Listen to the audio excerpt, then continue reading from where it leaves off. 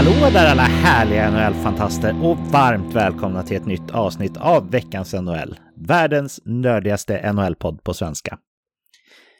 Hade spelarna fått åka på OS som det var tänkt så skulle vi inte haft några NHL-matcher just nu, och hur mycket jag än vill se en bäst om bäst turnering så känns det ändå rätt bra att ha NHL att luta sig tillbaka på nu.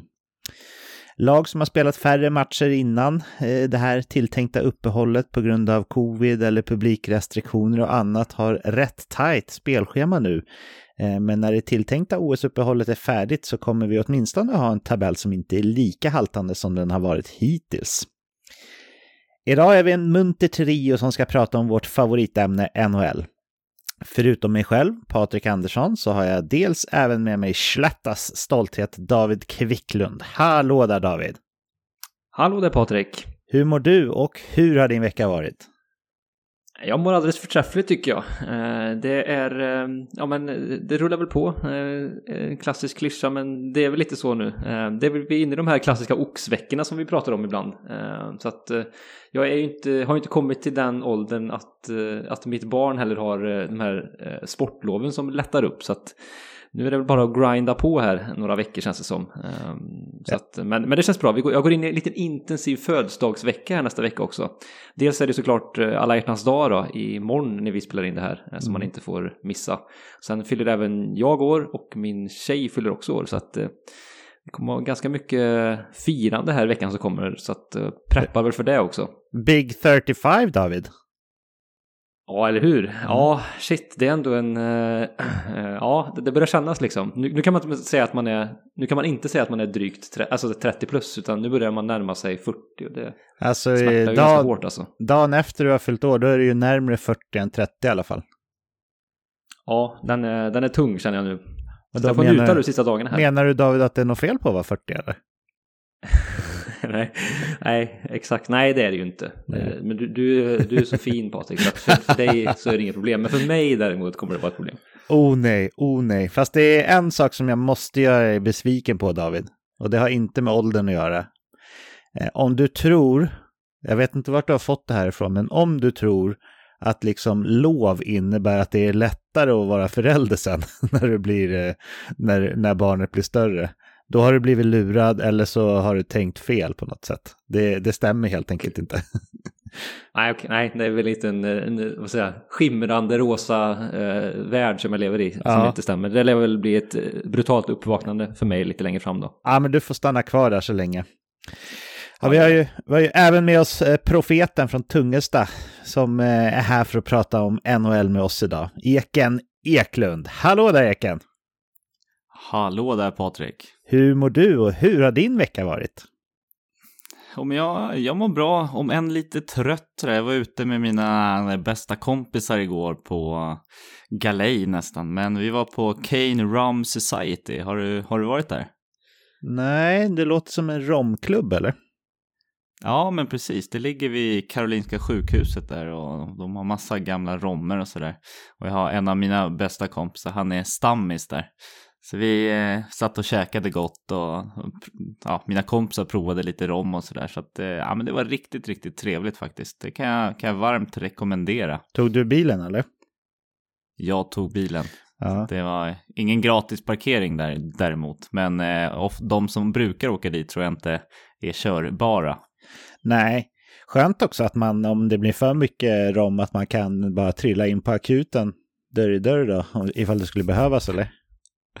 Ja, personalen sa faktiskt det, att det var strategiskt val att lägga sig bredvid. Ja.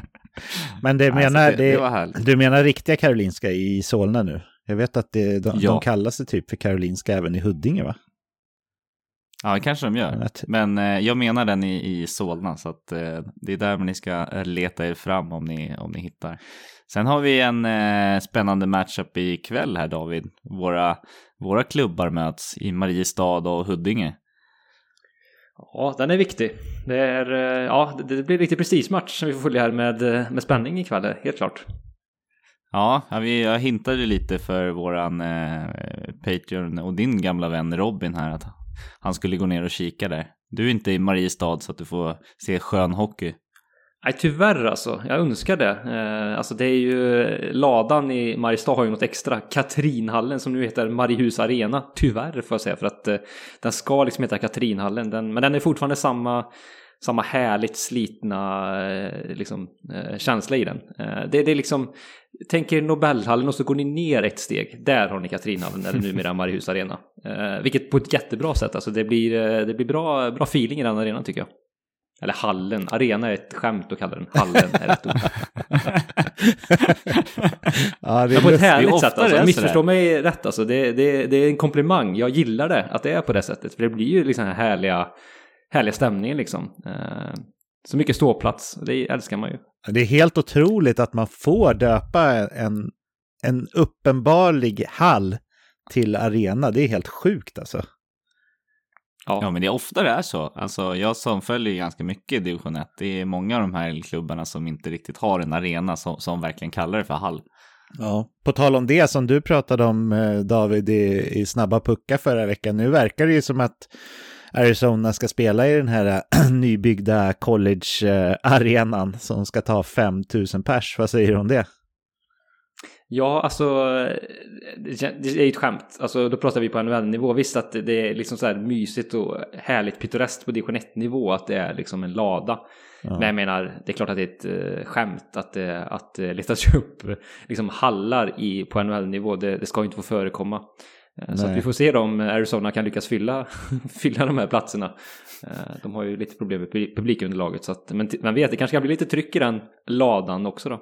Alltså jag tänker att det kanske i bästa fall, nu reachar jag, det är jag väl medveten om, men i bästa fall så kanske det kan bli positivt. Jag menar, det här kommer ju ändå vara, dels kommer det ju vara fräsch, för det är ju ett nybygge om jag förstår det rätt.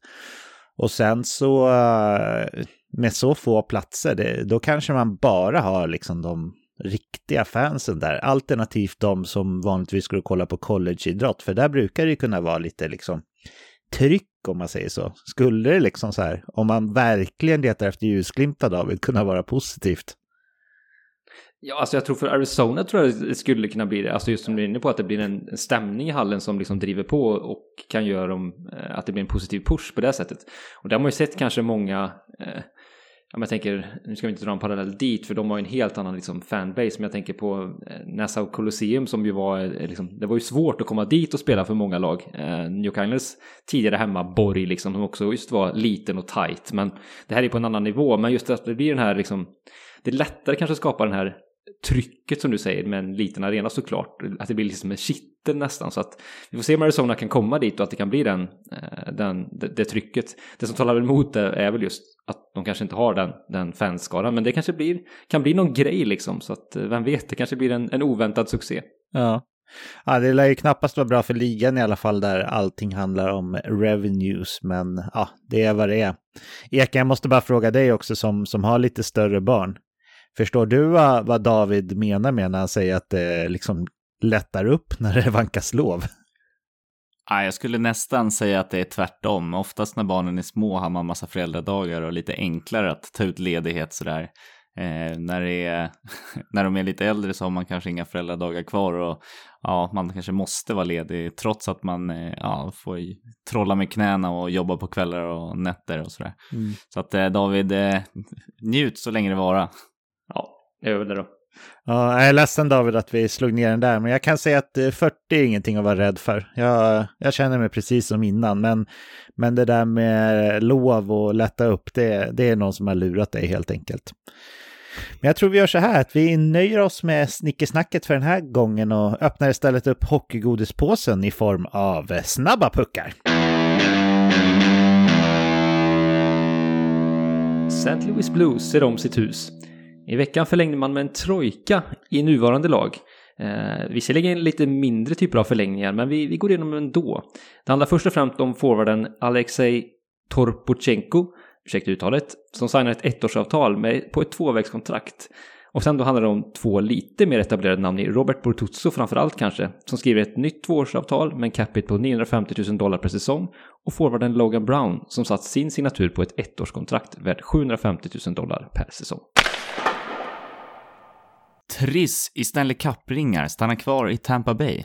Ja, I och med resigningen av Pat Maroon som vunnit Stanley Cup hela 3 år i rad så förstärker man definitivt rutinen när det kommer till att visa vad som krävs för att vinna. Florida-klubben skriver ett 2-årskontrakt värt $1 miljon per år med Pat Maroon. Philadelphia Flyers är en klubb som har varit väldigt aktuell den här säsongen. Mer på ont än på gott dessvärre. Men i veckan så släpptes nyheten från Pennsylvania att den tidigare lilla storspelaren Daniel Briere går in i Flyers organisation. Hans formella titel blir Special Assistant to GM, vilket inte säger mig väldigt mycket. Men kul för Flyers fans att få lite roliga nyheter för en gångs skull. Briere är en populär man som Phillies kräsna fans uppskattar väldigt mycket. Anaheim Ducks nya general manager Pat Verbeek börjar nu sätta sitt avtryck i stabsbygget. I veckan utnämnde Verbeek ikonen Scott Niedermayer till den mycket fina, men återigen för att återknyta till det Patrik just sa, luddiga titeln. I det här fallet då Special Advisor to Hockey Operations. Det är ni. Det återstår att se om Niedermayer kan upprepa bedriften från 2007 och ta Stanley Cup hem till Orange County. Det landade på 564 grundseriematcher, 104 slutspelsmatcher och en Stanley Cup-ring. Ja, det är facit efter att Tuukka Rask ger upp sitt comeback-försök efter 4 matcher i Boston. David tror att Tuukka Rask har en Hall of Fame-karriär att se framför sig. Ja, men det tror jag faktiskt. Han har ändå vunnit, visst att han inte liksom var den som vaktade målet och hade lite otur där med skador, historik och sådär kring det. Men jag tror absolut att han kommer få en inteckning där. Han har varit med under så pass lång tid. Sen får vi se om han blir liksom vald sitt första tillgänglighetsår, när man får vänta lite. Men på sikt tror jag definitivt att vi kommer få se Tuukka Rask där. Han brukar utanför Bruins-sfären kallas för Råttan. Vi pratar inte om Jan Guillous roman Ondskan, även om det finns vissa likheter mellan Brad Marchands beteende till och från och mobbning och våldskulturen som återfinns i Guillous roman. I veckan var Brad Marchand i farten igen när han till synes oprovocerat var otroligt sur på Pittsburghs målvakt Tristan Jarry.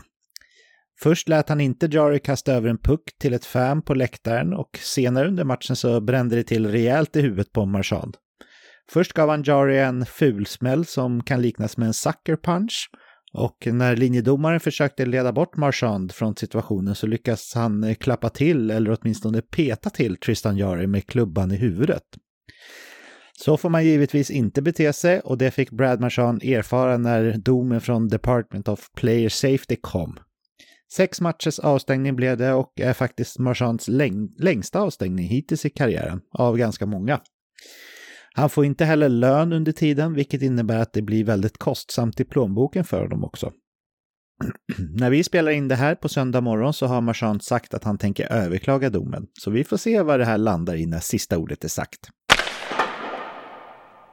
Minnesota Wilds grinder Marcus Foligno stängs av i 2 matcher efter att ha knät en liggande Adam Lowry i Winnipeg i veckan.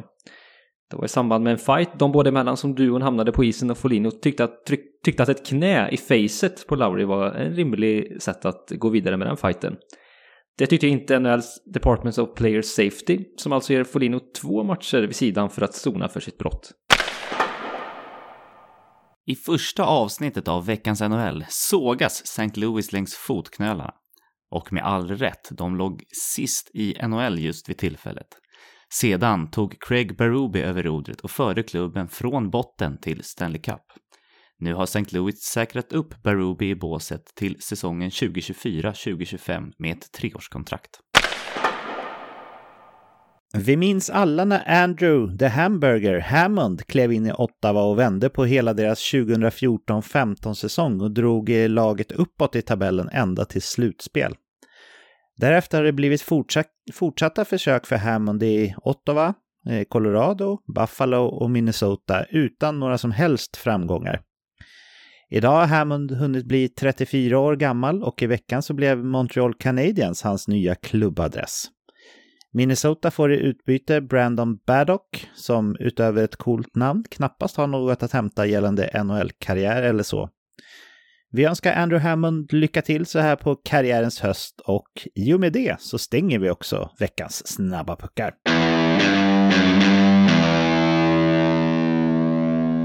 Då har det sedvanligt blivit dags att sänka tempot lite för att ta fram veckans tankar kring ligan som passar bäst att reflektera ihop med våra NHL-kompisar här i podden. Eken, vad har du fastnat vid i veckan? Ja, men då har jag riktat blickarna mot Kanada och att Edmonton har fått en ny coach på bänken. Och ja, Dave Tippett då har ju fått sparken. Han tog över efter Hitchcock säsongen 1920 och har en helt okej grundseriestatistik med Edmonton ändå, med 95 vinster på 171 möjliga försök. Blickar vi däremot mot slutspelet så ser det aningen sämre ut när de faktiskt har bara vunnit en enda slutspelsmatch av 8 möjliga. Och ja, men det här får mig att fundera lite till vart de är på väg och om det verkligen är vad Tippet har att göra här. David tror att klubben hade haft större tålamod om de historiska slutspelsfiaskorna, får vi väl ändå kalla det, faktiskt inte hade ägt rum. Ja, det tror jag definitivt att man har haft. Det känns som att det är där skon klämmer till stor del. Sen har ju Tippet också haft stora svårigheter att få upp ett försvarsspel.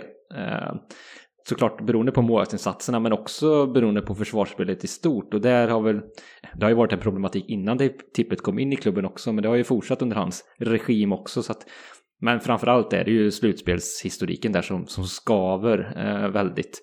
Och också då nu att man ju haft man har verkligen halkat senaste månaderna ju och haft stora problem, så att det i kombination med att det som sagt har legat och skavt den här prestationen i slutspelssammanhang gör nu att Holland känner sig tvungen att göra en förändring, och lite desperation såklart. Det känns som att man verkligen är just desperat för att ta sig till slutspel i Edmonton och verkligen känner att man måste dit, och det kan man förstå med tanke på att man har McDavid och Draisaitl i klubben. De ska ju vara i slutspel naturligtvis.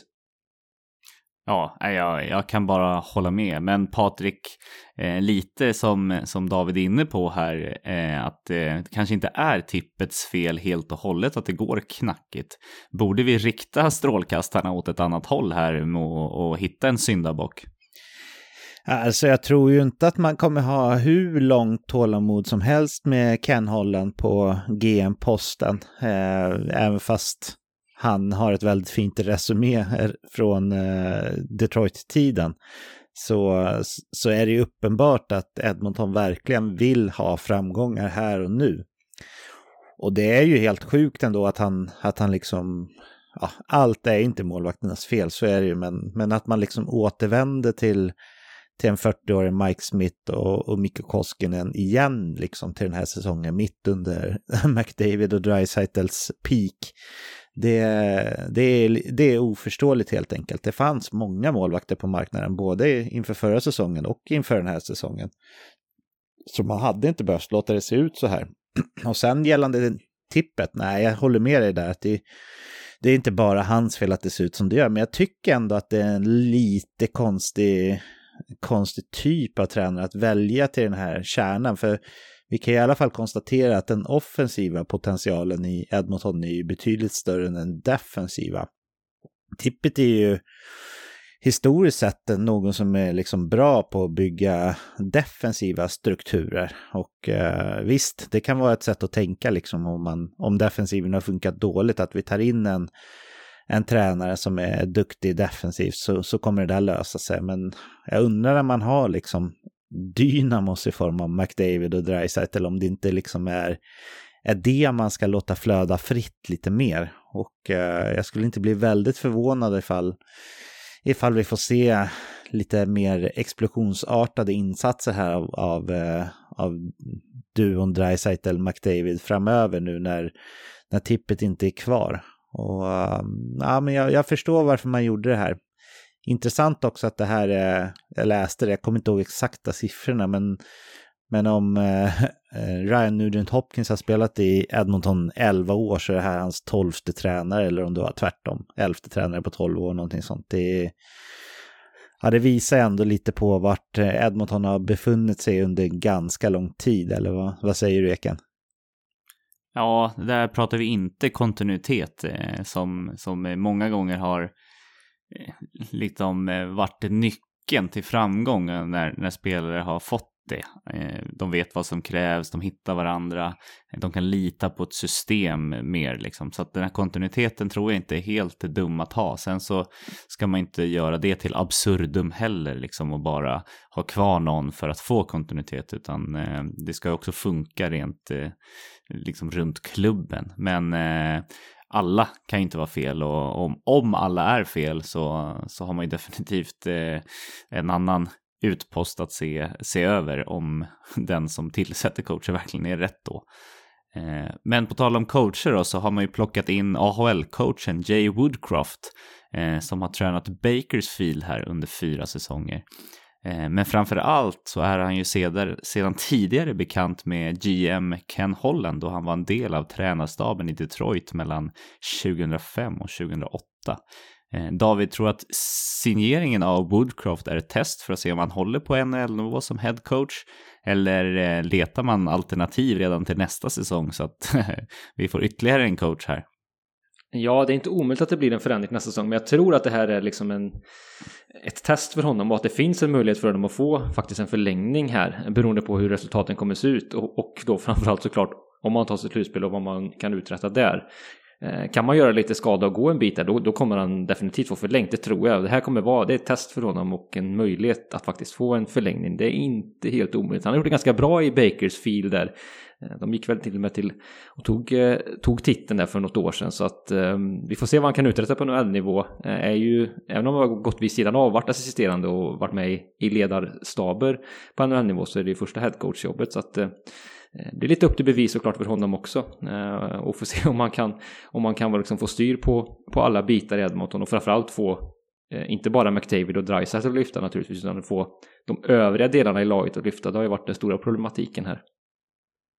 Ja, men så är det. Och jag tror att vi alla är ganska överens om att det är framförallt det bakåt i banan som är problemet. Nu har vi sett att de har ju fått en okej bredd ändå på forwardsidan, så att där har de ändå gjort någonting.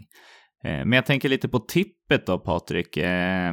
Har han gjort sitt i NHL, eller kan vi se att han står på en NHL-bänk i framtiden? Ja, jag skulle inte bli förvånad om tippet har mer kvar att uträtta i NHL. Det är ju ganska vanligt att man liksom återvänder till de här beprövade och gamla trygga namnen när man jagar en ny klubb i sin NHL, eller en ny tränare i sin NHL-förening. Så jag skulle nog inte bli förvånad om han tränar ett annat lag nästa säsong, eller kanske säsongen efter det eller någonting sånt faktiskt. Vad tror du själv? Nej, alltså de har ju gått lite åt de här kändare namnen historiskt sett. Däremot tycker jag mig se ett litet trendbrott ändå, att man ger sig på att ge nya tränare chansen. Vi har ju sett ganska många nu som kommit upp från AHL och fått ta över rodret här mot slutet. Så att det kanske är ett nytt trendbrott vi ser här framöver, och lite nya friska vindar i NHL. Så att vi får väl se vad som händer med tippet framöver. Men ska man ha någon som tar över sig mitt i säsongen, så är det väl det enklaste att antingen plocka upp från som redan finns i föreningen, eller gå mot ett lite kändare namn här framöver. Så att jag skulle inte bli förvånad, men inte tvärtom heller. Nej. Och på tal om krisande kanadensiska klubbar som sparkar sin tränare, så har jag osökt haft mina tankar på Montreal i veckan. Man valde ju att låta Dominic Ducharme få gå efter mindre än 1 kalenderår som huvudtränare för Montreal Canadiens. Och man kan ju lugnt snacka om det här gamla uttrycket upp som en sol och ner som en pannkaka, med tanke på att han först förde Montreal till en otroligt oväntad Stanley Cup-final mot Tampa Bay, som man ju sedermera torskade, och nu är det alltså över för Ducharme i Montreal. Det som överraskade väldigt många var att man valde att ta in Martin St. Louis som ny tränare. Hans meriter som spelare kan ingen ifrågasätta, men han har ingen erfarenhet när det kommer till tränarposten på någorlunda hög nivå. Han har väl i princip bara tränat barnlag, om jag har förstått det rätt. Nu har ju bara St. Louis fått en interimstitel, så man kanske inte ska dra allt för snabba slutsatser kring hans eventuella framtid i Montreal. Det blir väl precis som med Woodcroft, lite av ett test här för Montreal för att se om han är redo att ta det här stora ansvaret redan nu. Sen har jag sett att det också har lyfts frågan om det här rent av är något av en visselblåsartjänst Saint Louis har fått för att ta reda på vilka som inte sprider positivism i Montreals omklädningsrum. Martin Saint Louis har ju tillräckligt lång och framgångsrik karriär som spelare för att han troligtvis ska kunna skilja på vad som är bra och vad som är dåligt i ett omklädningsrum eller vid sidan av isen överlag då. En anledning till det här ryktet skulle kunna vara att Saint Louis och Jeff Gorton ska känna varandra sedan tidigare såklart från New York Rangers som inte annat och ha en väldigt god relation. Montreal ligger helt sist i ligan oavsett om man kollar på poäng eller poängprocent. David, tror du att det här är något slags alibi-jobb som Saint Louis har tagit på sig för att ge sina omdömen av laget inför trade deadline, eller tror du att Montreal ser helt oerfarna Saint Louis som sin nästa tränare på lång sikt? Jag tror det känns lite konspiratoriskt att han skulle vara inne liksom för att ge liksom inside på något sätt och skvallra uppåt, om du förstår. Det tror jag faktiskt inte på. Sen är det klart att han kommer göra det. Alltså, han kommer ju delge vad han ser och känner kring laget och lagkemin inom omklädningsrummet 4 väggar definitivt. Det kommer att rapportera uppåt till Gorton såklart. Men jag tror inte liksom det är bara därför han är inne, utan de ser nog att Martin Saint Louis har ju ett rykte om sig att vara en vinnare och en glädjespridare, och så att det är väl kanske det man vill ha in och se liksom att det är hans personlighet som kan göra skillnad i det här läget i ett väldigt stukat lag. Och det är väl en ganska bra analys kan jag tycka, utifrån sätt att liksom att i det här läget när det förmodligen är ett väldigt att självförtroendet är nere på 0 verkligen för många spelare, att få in en personlighet som liksom spelarna kan ta rygg på och kanske till och med ser upp till och uppskattar bara sett till hans namn och vem han är. Så att jag tror att det rent taktiskt även är ganska bra. Sen får vi se, det är ju interimstatus som du säger, så att det är väl frågan om, han är som sagt väldigt oprövad, men blir det en succé så ser jag ändå att han skulle kunna få förlängt. Sen får vi se om han kanske kan bli att han får en assisterande coachroll till nästa säsong eller något liknande, att han ingår i staben men kanske inte som den ledande tränaren. Så det får vi se. Jag tror definitivt att man ser en längre lösning med Saint Louis på något vis i organisationen. Det tror jag definitivt. Mm. Ja, intressant. Det blir ju skönt för honom att stå på bänken också, eftersom att han är van att vara bland de kortare. Men det är kanske inte därför han vill träna Montreal Canadiens som är en av världens mest klassiska klubbar heller. Men jag tycker att Montreals situation just nu inte skiljer sig väldigt mycket från situationen som Detroit befann sig i för 4-5 år sedan. Man har en potentiell storstjärna som första center i form av Nick Suzuki, precis som Detroit hade Dylan Larkin. Man har veteraner till för dyra kontrakt i form av Carey Price och Jeff Petrie till exempel, precis som Detroit hade med Frans Nielsen, Justin Abdelkader och flera.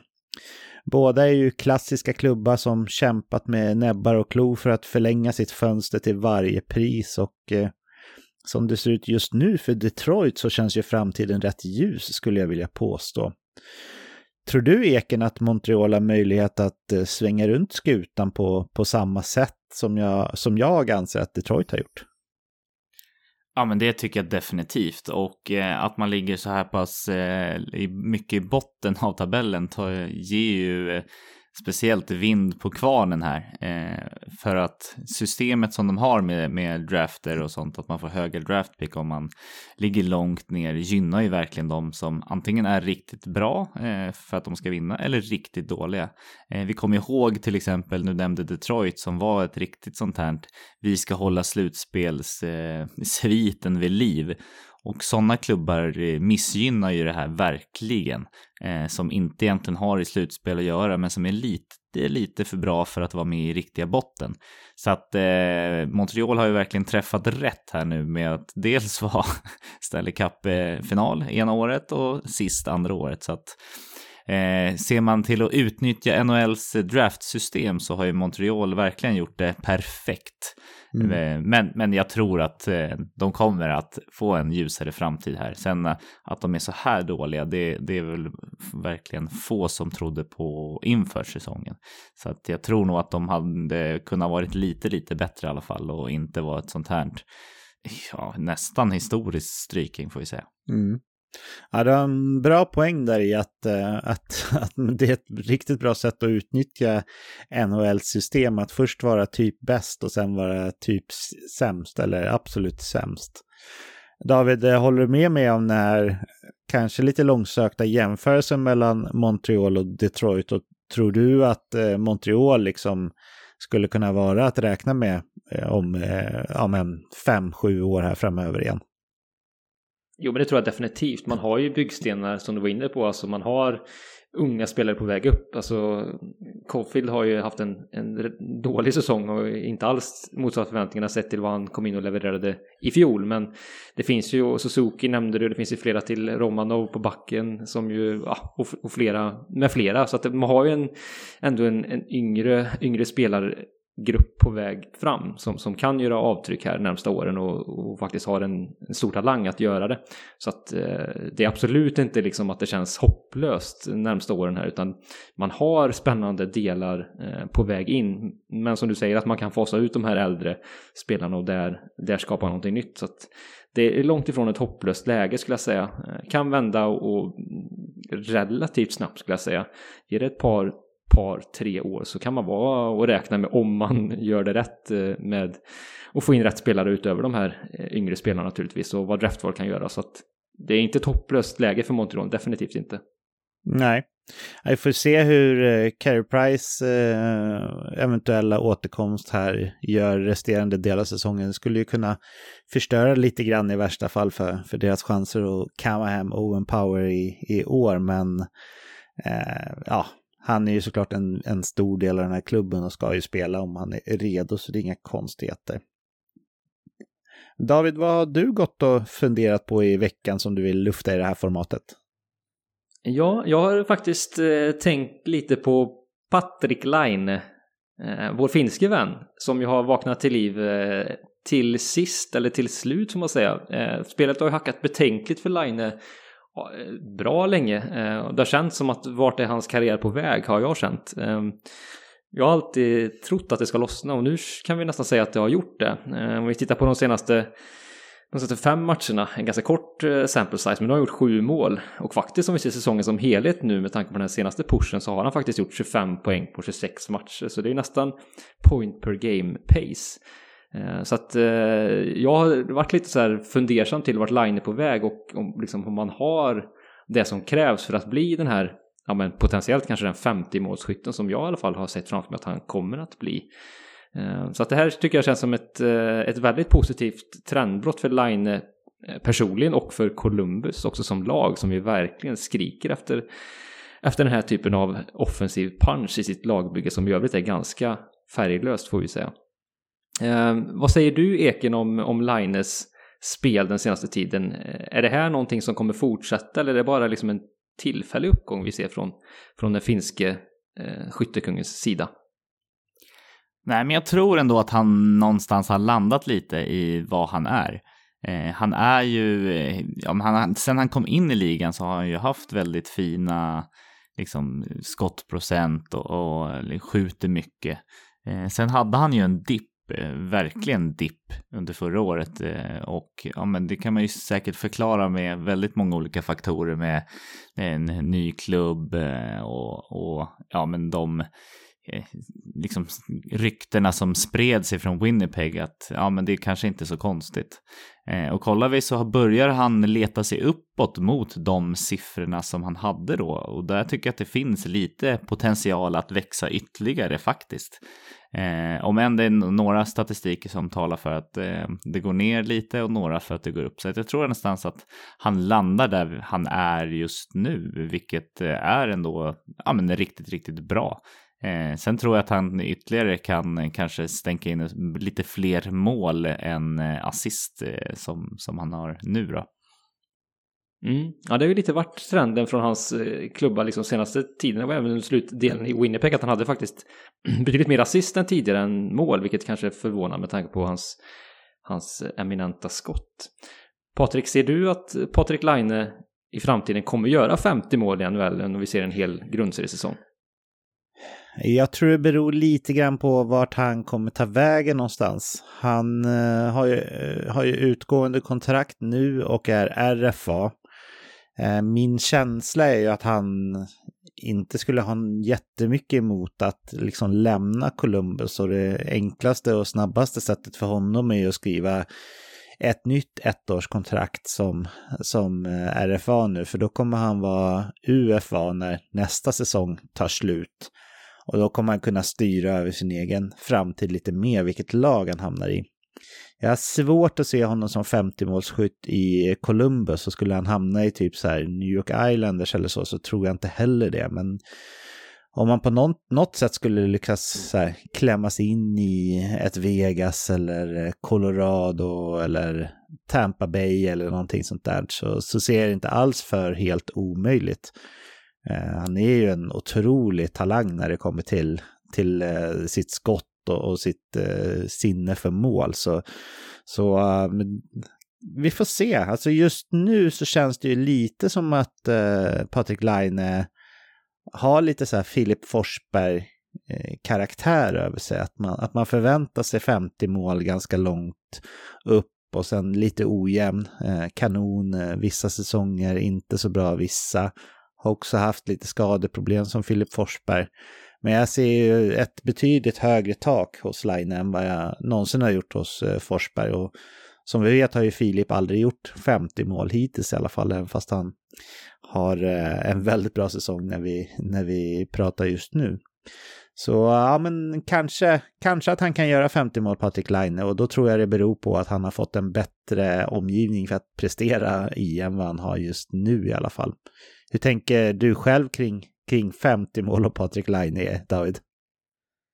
Jag tror han har stor möjlighet faktiskt att göra det. Jag tror att hans skott är så pass unikt. Sen är det klart att det han behöver göra kanske är att utveckla det liksom, att det inte bara blir en one trick pony, att han bara har ett avslut som funkar. Han behöver kunna hitta fler sätt att göra mål på än bara det där fantastiska handledsskottet och hur han kan nyttja det på bästa sätt. Så där behöver han jobba med sin utveckling kring det. Men det tror jag han kommer göra, och liksom hitta sätt att göra mål på fler sätt. Så att jag tror att han kommer göra 50 mål någon gång under sina NHL-karriär. Det tror jag faktiskt. Sen får vi se, lite som du är inne på det, vilken klubb han kommer representera när han gör det. Eken, tror du att Laine blir kvar i Columbus, eller kommer vi se honom på sikt då, i en ny klubb där han kommer skriva ett längre kontrakt framöver? Nej, men jag tror nog att han kommer att byta klubb. Det sa han ju redan när han var i Winnipeg, att det var lite liten marknad också. Och så gick han till USAs motsvarighet då. Jag tror att han vill ha liksom mycket ståhej runt omkring och ja, kanske en lite mer tydligare offensiv roll, kanske hamna i något bättre lag. Så att jag tror nog att han hamnar i en ny klubb, och jag tror att han nog också kommer att nå 50 mål någon gång under karriären. Han har ju en sån pass tydlig spetsegenskap som man förhoppningsvis som tränare tar tillvara på. Ja, men likt vi pratade om Edmonton innan, att nyttja det som faktiskt finns och ta vara på den man har, och sen får man bygga lite runt omkring där och se vad som behöver kompletteras. Nu tycker jag att Columbus har gjort det smart med till exempel signingen av Voracek för att plocka in en tydlig passningsläggare, vilket också kan vara en av faktorerna till att Laine faktiskt har lyckats i år. Så att jag tror det, och jag tror inte att han blir kvar i Columbus. Ja, det ska spännande, vi får se.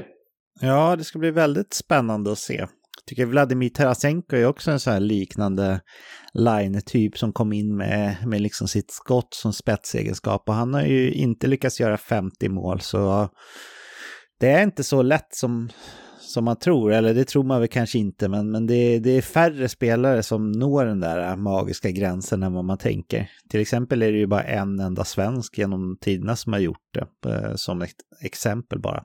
Sen samtidigt så har ju liksom Jonathan Chichu gjort typ 60 mål Och det kanske var lite mer än ett kvitto på hur bra Joe Thornton var när han var som bäst. Men har man bara säsongen så kan det absolut komma. Och det ska bli spännande att se. Patrik Laine är ju en spelare man verkligen gillar och man unnar ju honom framgång nu efter hans tuffa år med skadebekymmer och hans tragiska bortgång av hans pappa här under säsongen och sådär också. Så ja, men vi håller tummarna för Laine, helt klart. Eken, hade du någonting ytterligare som du har gått och fnulat på här i veckan, eller?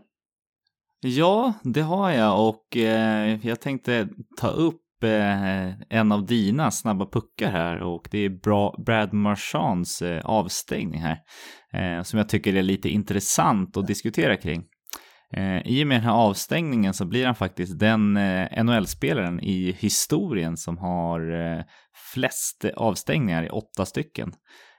Och kollar man de här avstängningarna så kommer han nu få avstå totalt då $1,4 miljoner i lön med alla de här 8 då.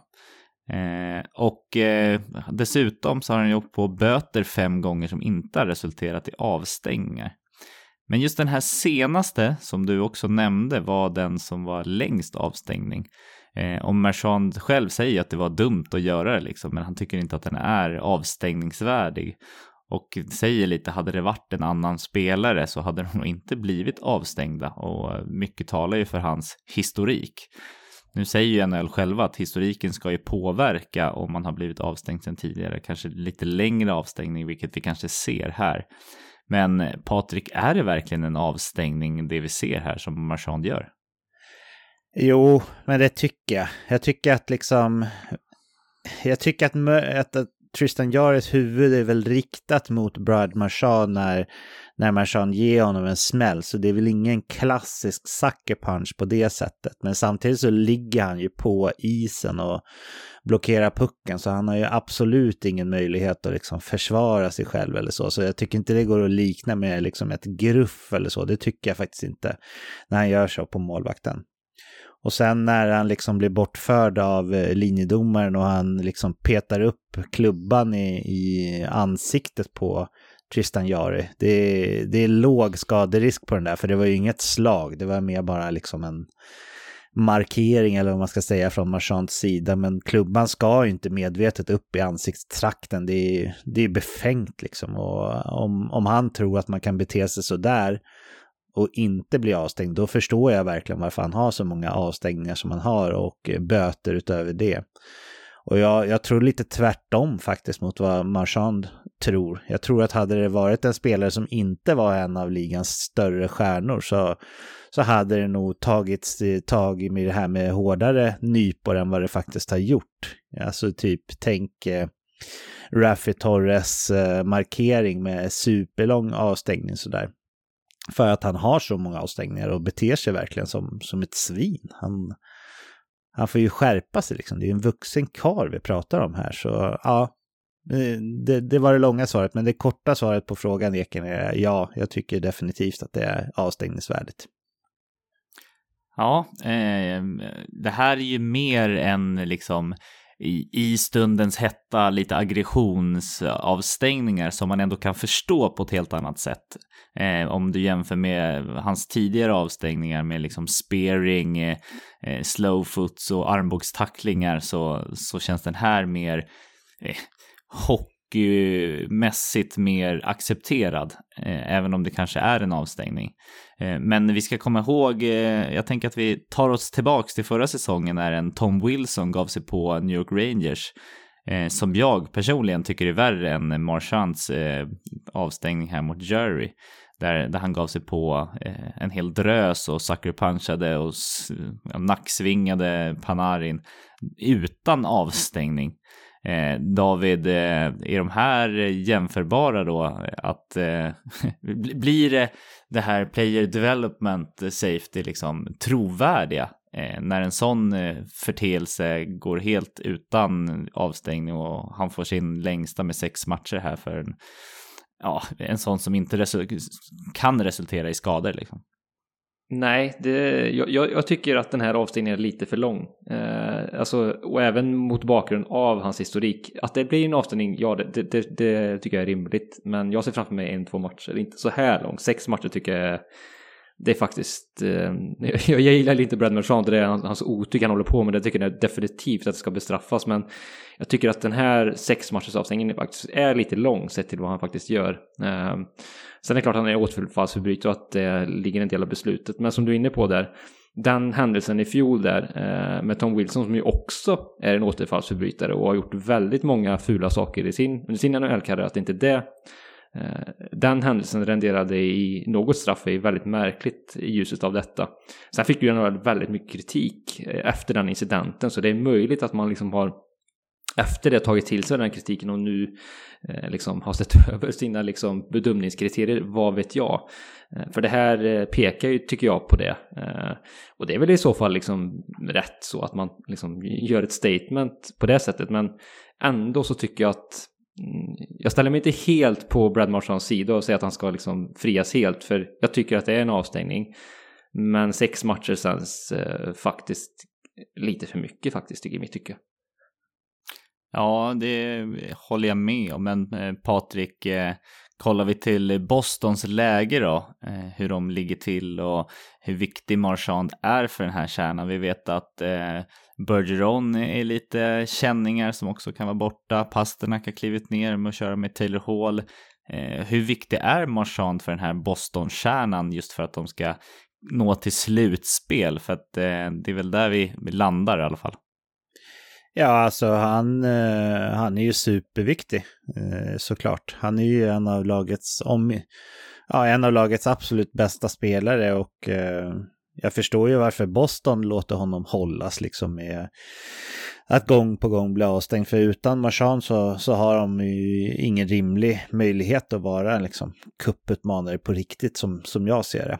Nu tror jag det här avstängningen och Bergerons skada, han har väl något sår i huvudet tror jag, och eventuellt någon lättare hjärnskakning, men det tror jag inte äventyrar deras slutspelsplats. Det var ett tag sedan vi kikade på tabellen och djupdök i den, men de lagen som ligger på slutspelsplats i öst nu ser ändå relativt cementerade ut, och där är ju Boston ett av dem. Sen tror jag kanske att det här innebär att det blir svårare för Boston att ta sig upp på en av de 3 direktplatserna där, men ja, att det skulle äventyra deras slutspel, det tror jag faktiskt inte. Och man har ju något enstaka år här när man har en rimlig chans att gå långt i slutspel. Så huvudsaken är att han håller sig i skinnet i slutdelen av säsongen och under såklart slutspelet sen också, så ska det nog vara lugna puckar för Boston, om man säger så. Ja, men precis. Jag har ju också försökt hitta ett samband här i alla avstängningar och böters som han har åkt på. Och jag kollar tillbaks här. Först, han fick 2016 $5,000 i böter för roughing mot Gabbe Landeskog. Sen har han 2017 $10,000 i böter för en tripping mot Niklas Kronwall. 2018 5 matchers avstängning för en armbågstackling mot Marcus Johansson, och i november förra året 2021 3 matchers avstängning för en slowfoot mot Oliver Ekman Larsson. David, kan det helt enkelt bara vara så att Marchand inte gillar svenskar? Ja, det kanske är något på spåren där. Han är liksom Chicken Swedes ligger nära till hands för honom, verkar det som. Nej, jag tror inte det. Det är nog en ren slump faktiskt, det tror jag. Men ja, det är en ren slump. Jari är ju inte av svensk härkomst, vad jag vet, om man inte har någon svensk gammal släkting. Och det kanske är där skon klämde helt enkelt. Det kanske därför han blev så förbannad. Det kanske var en svensk på läktaren som man skulle liksom ge puck till och sådär. Kasta pucken. Han blev förbannad. Mm. Ja, mycket kan man väl säga om Marchand, men vi hoppas att han fortsatt håller sig till hans hockeyspel här framöver, så att vi får njuta av det istället. Ja, vi får väl se. Man har ju sagt, det känns som att den meningen har yppats ett antal gånger förut också, så man kanske inte ska ha allt för höga förhoppningar när det kommer till Marchand i alla fall. Hur ser det ut för dig, David? Har du någonting annat som du har gått och fnulat på, eller känner du dig mogen att hoppa vidare? Ja, men jag känner mig mogen. Då gör vi det.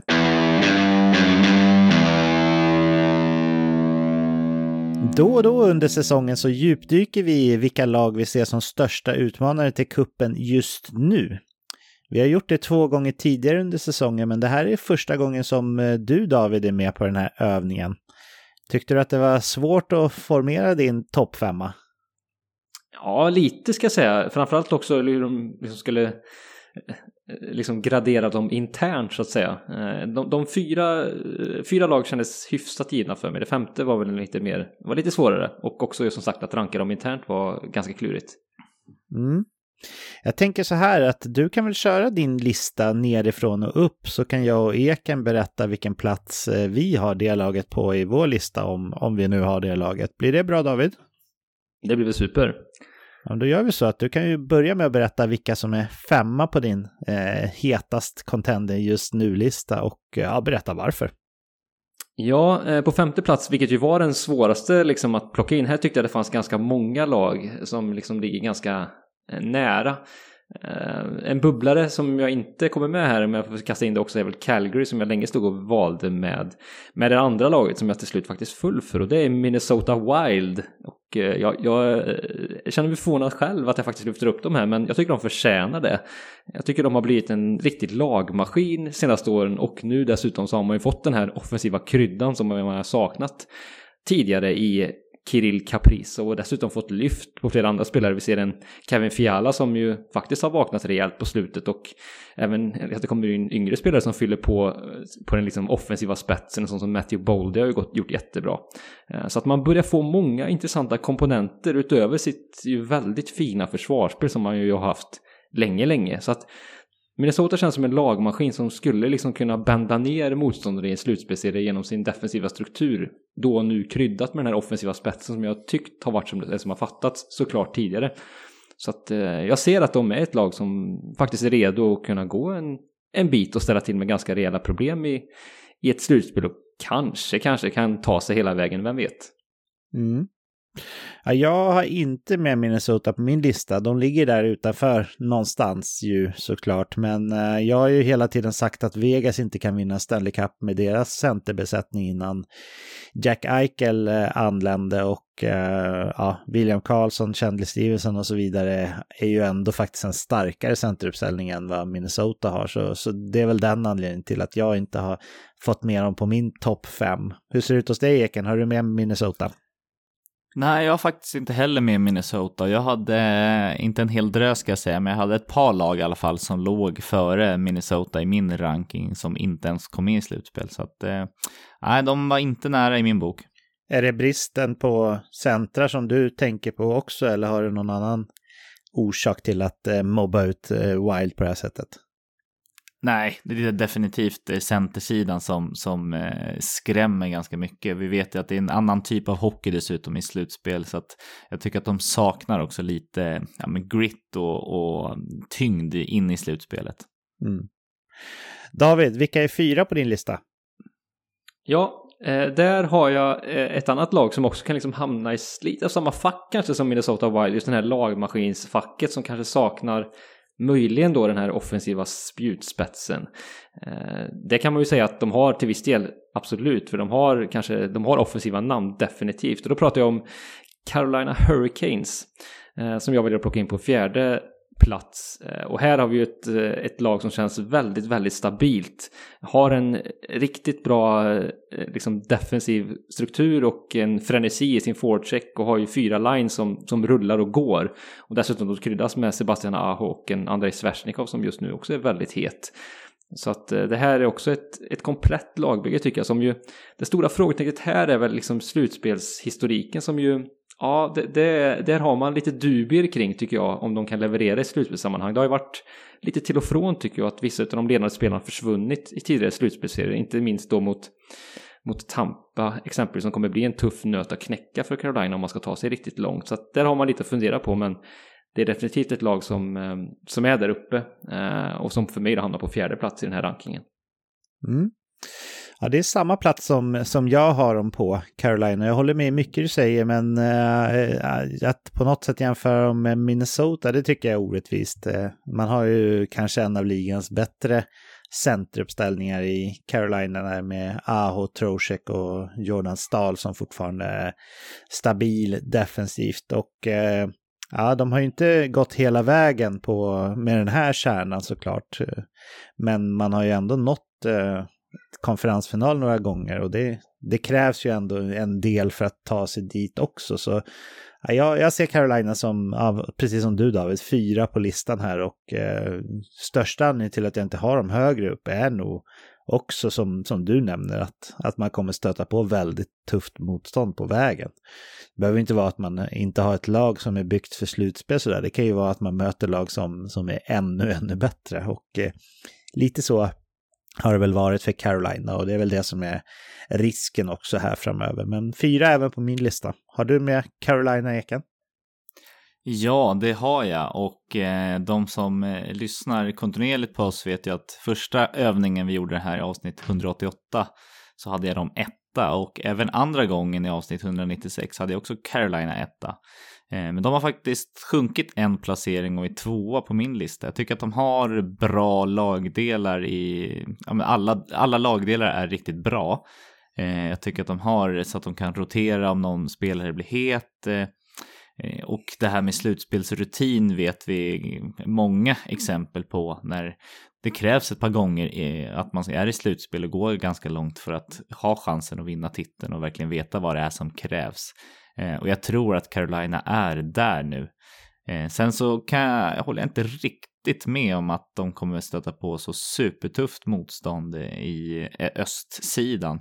Först i en konferensfinal tänker jag att de faktiskt har sån här supertuff matchserie när Atlantic-lagen kommer. Men innan dess så känns det som att alla i lag är ju tuffa, men det känns som att de har en lite enklare resa än många andra lag faktiskt. Mm. Ja, spännande. 4-4-2 på Carolina då. David, vilka är 3 på din lista?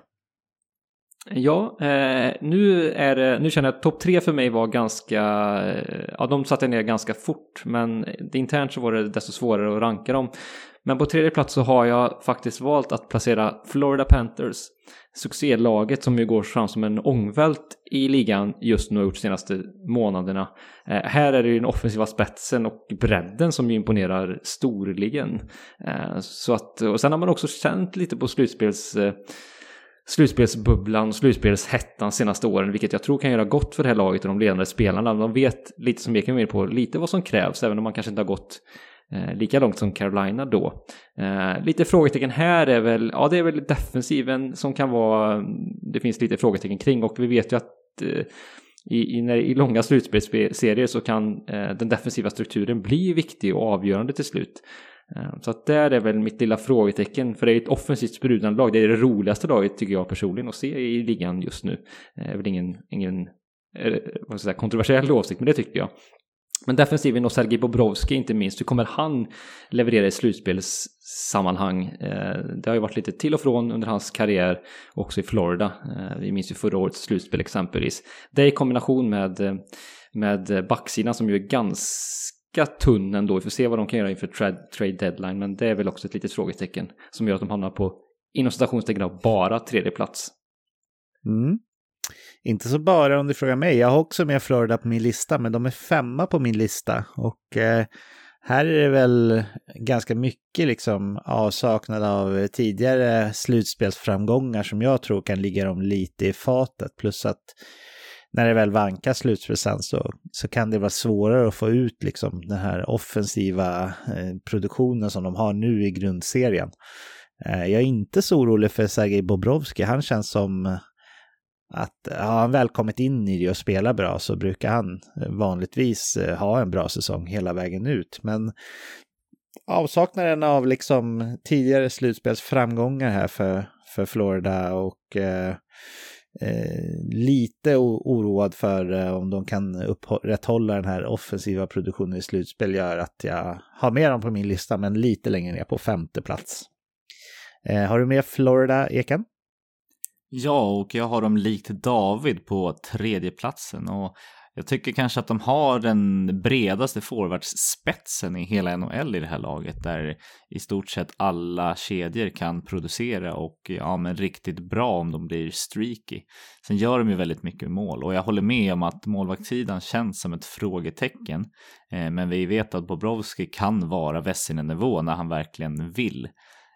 Men jag tycker att deras största hot egentligen är att liksom ta sig förbi lokalkonkurrenter typ som Tampa Bay, som har varit lite av en nemesis och storebror de senaste åren. Så att tar de sig väl förbi där, så ser jag ändå att det blir väldigt mycket ljusare och större chanser för dem. Ja, snyggt. 3-5 på Florida då. Då är vi uppe på din andra plats, David.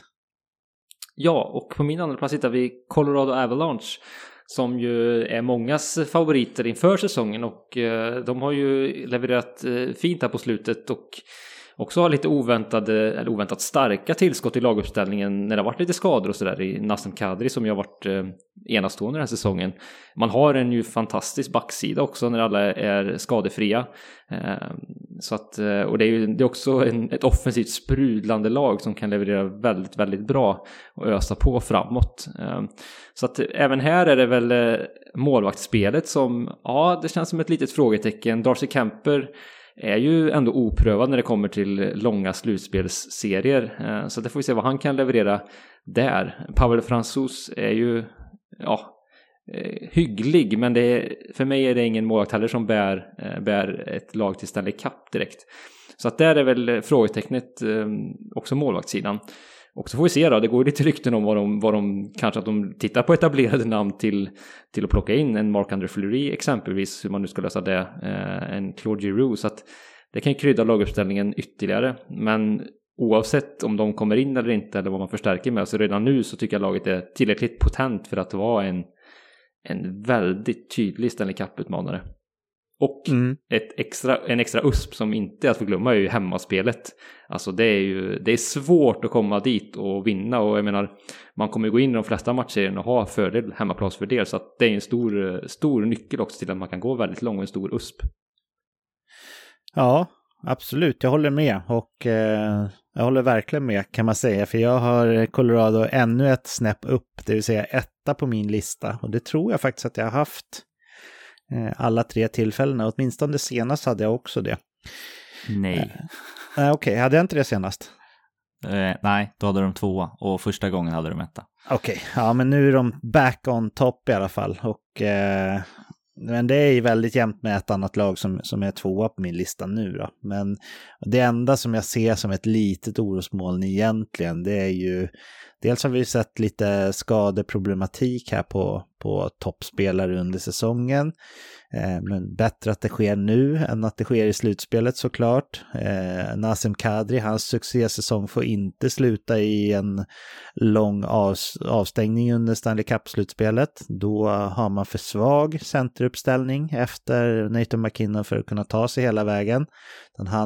Kadri alltså måste hålla sig i skinnet och inte bli avstängd. Och sen, jag håller med, Darcy Kemper känns inte som en Stanley Cup-vinnande målvakt direkt, men när man har ett sån här superstarkt lag som Colorado har, så tror jag att man skulle kunna vinna Stanley Cup med i princip vilken målvakt som helst som är league average eller däromkring. Så de är 1 på min lista nu i alla fall. Vart har du Colorado, Eken? För jag antar att du har mer om i alla fall. Ja, och här är första gången sedan vi började den här tippningsserien som Colorado seglar upp på första platsen hos mig också. Jag tycker att de har kommit tillbaka och visat verkligen vilket lag de är. Krigari, även om de startade sämre än vad man förväntade sig, och in i en riktigt het trend med de senaste 10 matcherna har de faktiskt vunnit 9 och spelat en oavgjord. Och som David är inne på, deras hemmastatistik är helt otrolig. De har vunnit 21 matcher, torskat 2 och spelat 2 oavgjorda. Så att det är i stort sett helt omöjligt att vinna på bortaplan mot Colorado. Och det talar ju verkligen för att de här går långt. Och det känns som att laget är byggt för slutspel nu. Man har förväntat sig att de ska gå långt många år. Och jag tror faktiskt att i år är året vi ser dem går hela vägen. Ja, 2, 1, 8. Kanske inte som någon super-surprise här, men Colorado är definitivt att räkna med. Vilka återfinner vi på din första plats då, David? Ja, då blir det de regerande mästarna Tampa Bay Lightning som jag faktiskt väljer att placera allra högst upp. Herre på täppan fortsatt hos mig alltså, och det motiverar jag med att det jag sett den här säsongen tycker jag har varit väldigt positiva signaler på det sättet att när liksom det vankas avgörande matcher, någonting så här, matcher som verkligen de vill vinna, ja men då vinner de. De kan verkligen har verkligen liksom kommit in i det här att de är som bäst när det gäller som mest, och det har vi ju sett i de senaste slutspelen, och det känns som att de gillar utmaningar, och det har vi sett även under grundserielunken, exempelvis som när man tvingade spela med 4 backar och Victor Hedman var liksom sprutlade av liksom spelglädje och vinnarinstinkt, och då vann man ju också den matchen. Och även att man kan prestera när man kanske inte är helt fräsch också. Man har ju varit enorma den här säsongen när man har back-to-backs och varit jätteframgångsrika i det spelet. Och också just att man har den här slutspelsrutinen, alltså de är vinnare och lyckas liksom på lite så här kackelax mentalitet har man fått in i laget och truppen, att man lyckas hitta sätt att vinna för andra den klyschan, och man är svårslagen helt enkelt, och har ju också den offensiva spetsen som krävs. En sån som Steven Stamkos har ju en lysande säsong också, kan ju förhoppningsvis då få hålla sig skadefri och bli en viktig pusselbit i slutspelet, där ju också Nikita Kucherov, jag förväntar mig att han kommer vara väldigt, väldigt vass där också. Så att Tampa Bay är för mig faktiskt fortsatt nummer 1. Och jag håller med om alla dina argument där egentligen, David. Och sen att ha liksom Vasilevski längst bak. Ja, när man går in i slutspel så finns det ingen annan målvakt som jag skulle välja framför honom ändå. Med tanke på hans historik och hans höga golv och höga tak. Jag tycker att nu under grundserien så skulle jag nog lika gärna ha Igor Shesterkin som min målvakt om jag får välja en enda. Men i slutspelsen då har Vasilevski visat att han har definitivt vad som krävs för att liksom lite på egen hand vinna matcher på det sättet. Så Tampa Bay är högt upp på min lista också. Jag tror det var de jag hade etta senast, och det är en riktigt het utmanare. Jag har dem 2 nu. Och ja, därmed också då favorit från östra sidan med tanke på att jag hade Colorado 1. Vart har du Tampa Bay någonstans, Eken? Nej, jag har faktiskt inte Tampa Bay med på min topp 5 här. Och jag tycker att det är som ni säger, de har världens bästa målvakt och världens bästa back, och ja, kanske topp i slutspelet. Men jag tror att de är inte trötta liksom och mätta sådär, men jag tror att det har tagit ut sin rätt att gå så långt i slutspelet så många år i rad, och den här behövliga vilan och extra energin som är i slutet, jag tror att den inte riktigt finns där. Och sen tycker jag att det känns som att andra lag är hungrigare. Och som det ser ut nu så ser det ut som att de först kommer få ställas mot Toronto, som är en tuff utmanare, men vi vet att de har haft problem med första rundan. Skulle de vinna den så har de en Florida, och vinner de den så ser det ut som att de får en Carolina, så att den Atlantic-östsidan känns otroligt tuff, och det tror jag att det ligger dem lite i fatet att få så tuffa matcher hela vägen. Ja, vi respekterar såklart din åsikt, Eken, men jag förstår hur du tänker, men jag håller inte med helt enkelt. Jag tror att den här truppen, jag tror inte att Nikita Kucherov har någonting emot att ha en tröjlös presskonferens efter ytterligare en kupp efter den här säsongen, och det känns som att de är hungriga fast de har vunnit liksom.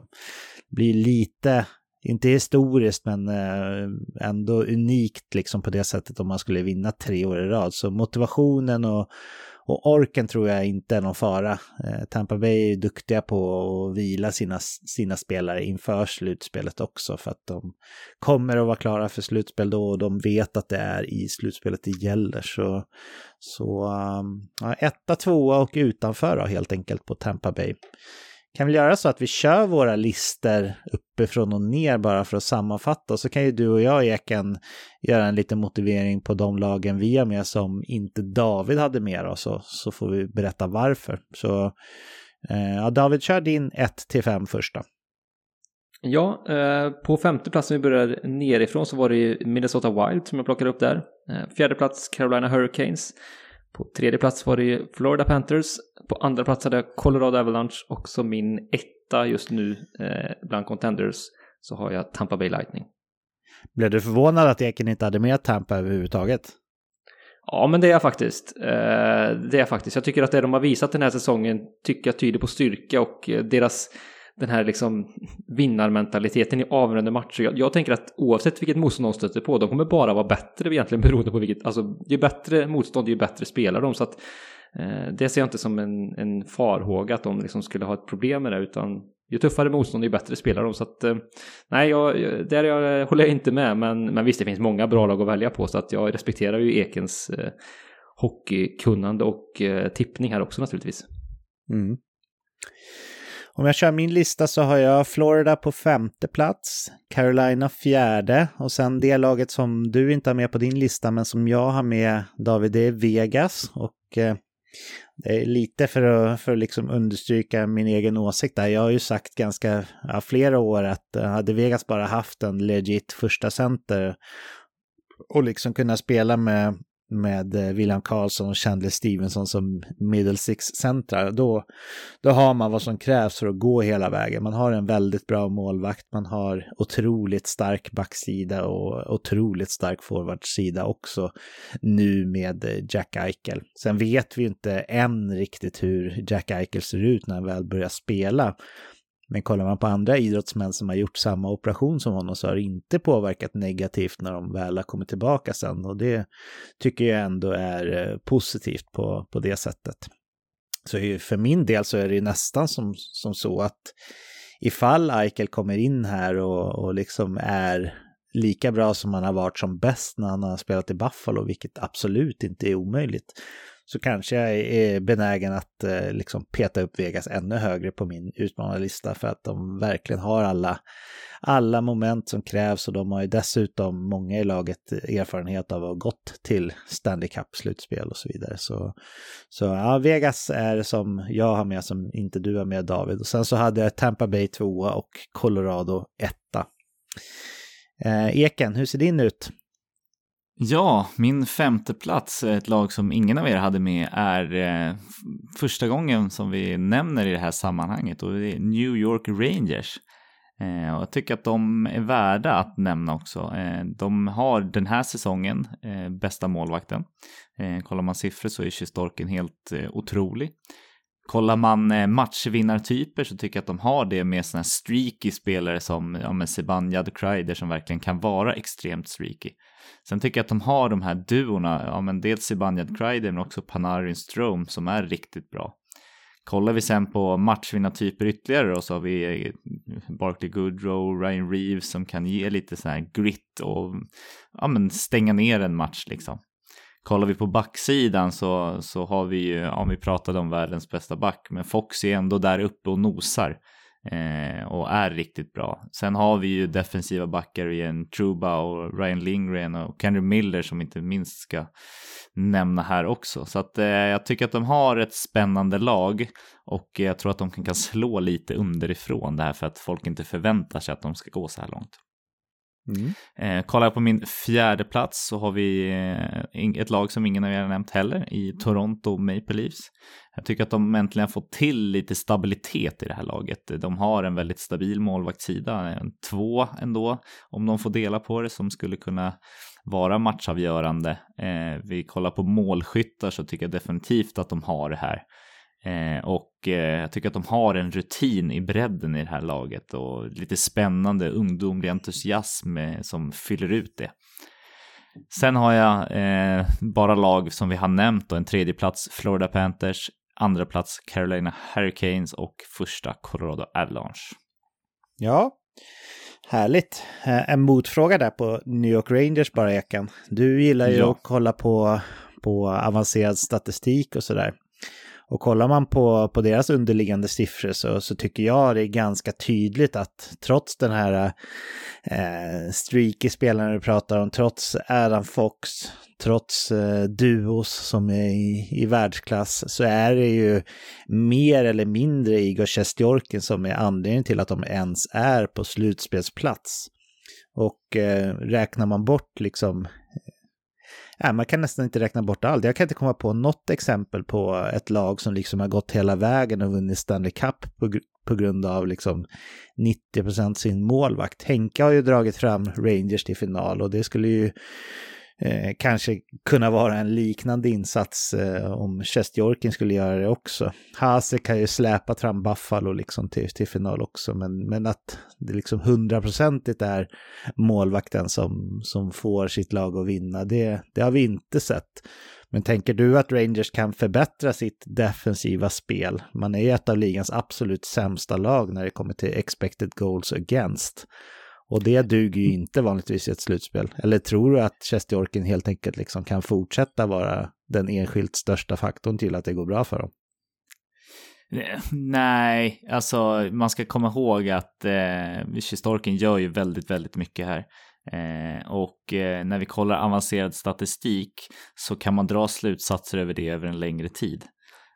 I ett slutspel så kommer statistiken att ljuga om man bara ska dra liksom ett sample size från bara det här.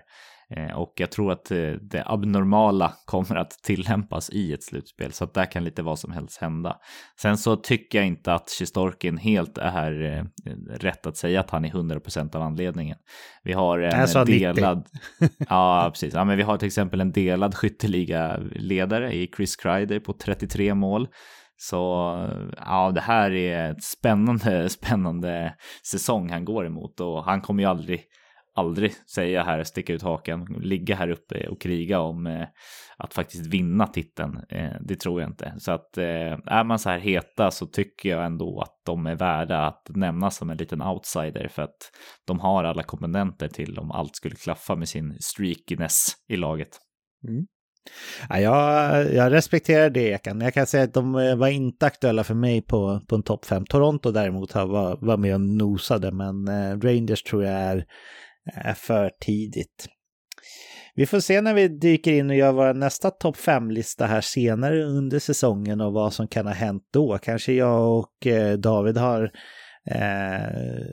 fallit för trycket och accepterat Rangers som ett riktigt utmanarlag då. Men inte just nu, och nu hoppar vi vidare. Då är vi faktiskt framme vid den punkten när det är dags att sy ihop säcken och tacka för oss. Eken, vill du skicka någon hälsning till lyssnarna den här veckan? Ja, men det vill jag definitivt, och då vill jag passa på att slå ett litet slag för våran fantasyliga som vi har, VNHLFL. Och gillar man NHL så tycker jag definitivt att fantasy är en extra krydda, för att man följer NHL på ett helt annat sätt. Man blir lite mer engagerad och kollar lite mer så här vad som händer runt omkring och vilka spelare som får spela med vilka. Så att jag tycker att det är värt att kika in lite fantasy, och definitivt fundera på våran fantasyliga som kommer troligtvis utökas till nästa år. Vi har 3 divisioner i år, och bara få kamma hem titeln Sveriges bästa fantasy GM är inte helt illa pinkat det heller. Nej, bra tips Eken. Där skriver jag under. Vi har väldigt kul i våra fantasyligor tycker jag. David, har du några trevliga planer i veckan som kommer? Nej, men det är väl det som jag hintade om inledningsvis. Det är ju födelsedagsvecka deluxe här får vi säga.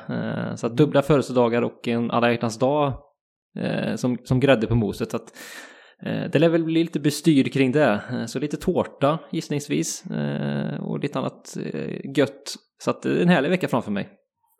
Ja, jag får passa på att säga grattis i förskott då till både dig och Sanna såklart. Det blir en härlig vecka med alla hjärtans dag och födelsedagar och grejer. Idag när vi spelar in det här söndag så fyller ju våran stora grabb Theus 10 år, så det är mycket födelsedagar här och nu. Igår var vi på kalas för brorsonen då, Albin, som har fyllt 2. Så födelsedagar så är det så härliga till helt enkelt. Jag tackar er killar för en sedvanligt underbar och härlig pratstund. Jag har en fullspäckad söndag framför mig här så det känns bra att komma ur poddrummet med lite nyvunnen energi. Och såklart, tusen tack till alla er som lyssnar. Vi uppskattar verkligen att ni vill vara med och bjuda lite på er uppmärksamhet varje vecka. Det är en sann ynnest helt enkelt. Ha en riktigt härlig vecka nu allihop. Hoppas ni kan få lite tid över till NHL också så här i OS-tider, så hörs vi igen om en vecka precis som vanligt. Men i och med det så finns det bara en enda sak kvar att säga den här veckan. Nämligen hej då! Hej då!